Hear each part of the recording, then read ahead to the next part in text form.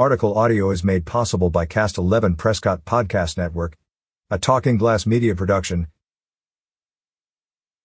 Arizonans wagered over $618 million in sports betting in October 0F 2022, according to a new report by the Arizona Department of Gaming. This represents a 27.3% increase when compared to October of 2021.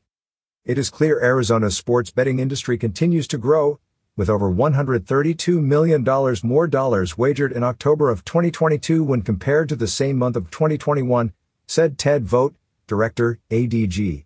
With Super Bowl 57 and the Phoenix Waste Management Open on the horizon, I am excited to see how these major sports tourism events impact the state's sports betting industry in the coming months.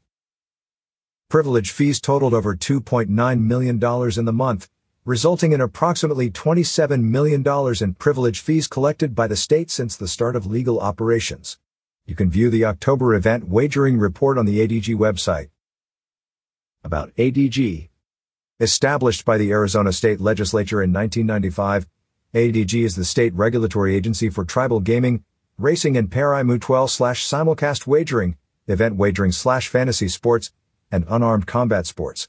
ADG also provides and supports education, prevention, and treatment programs for people and families affected by problem gambling through its Division of Problem Gambling and 24-hour confidential helpline, 1-800-NEXT-STEP. Find out what else is happening in the state with more stories from the recreation section on signalsaz.com.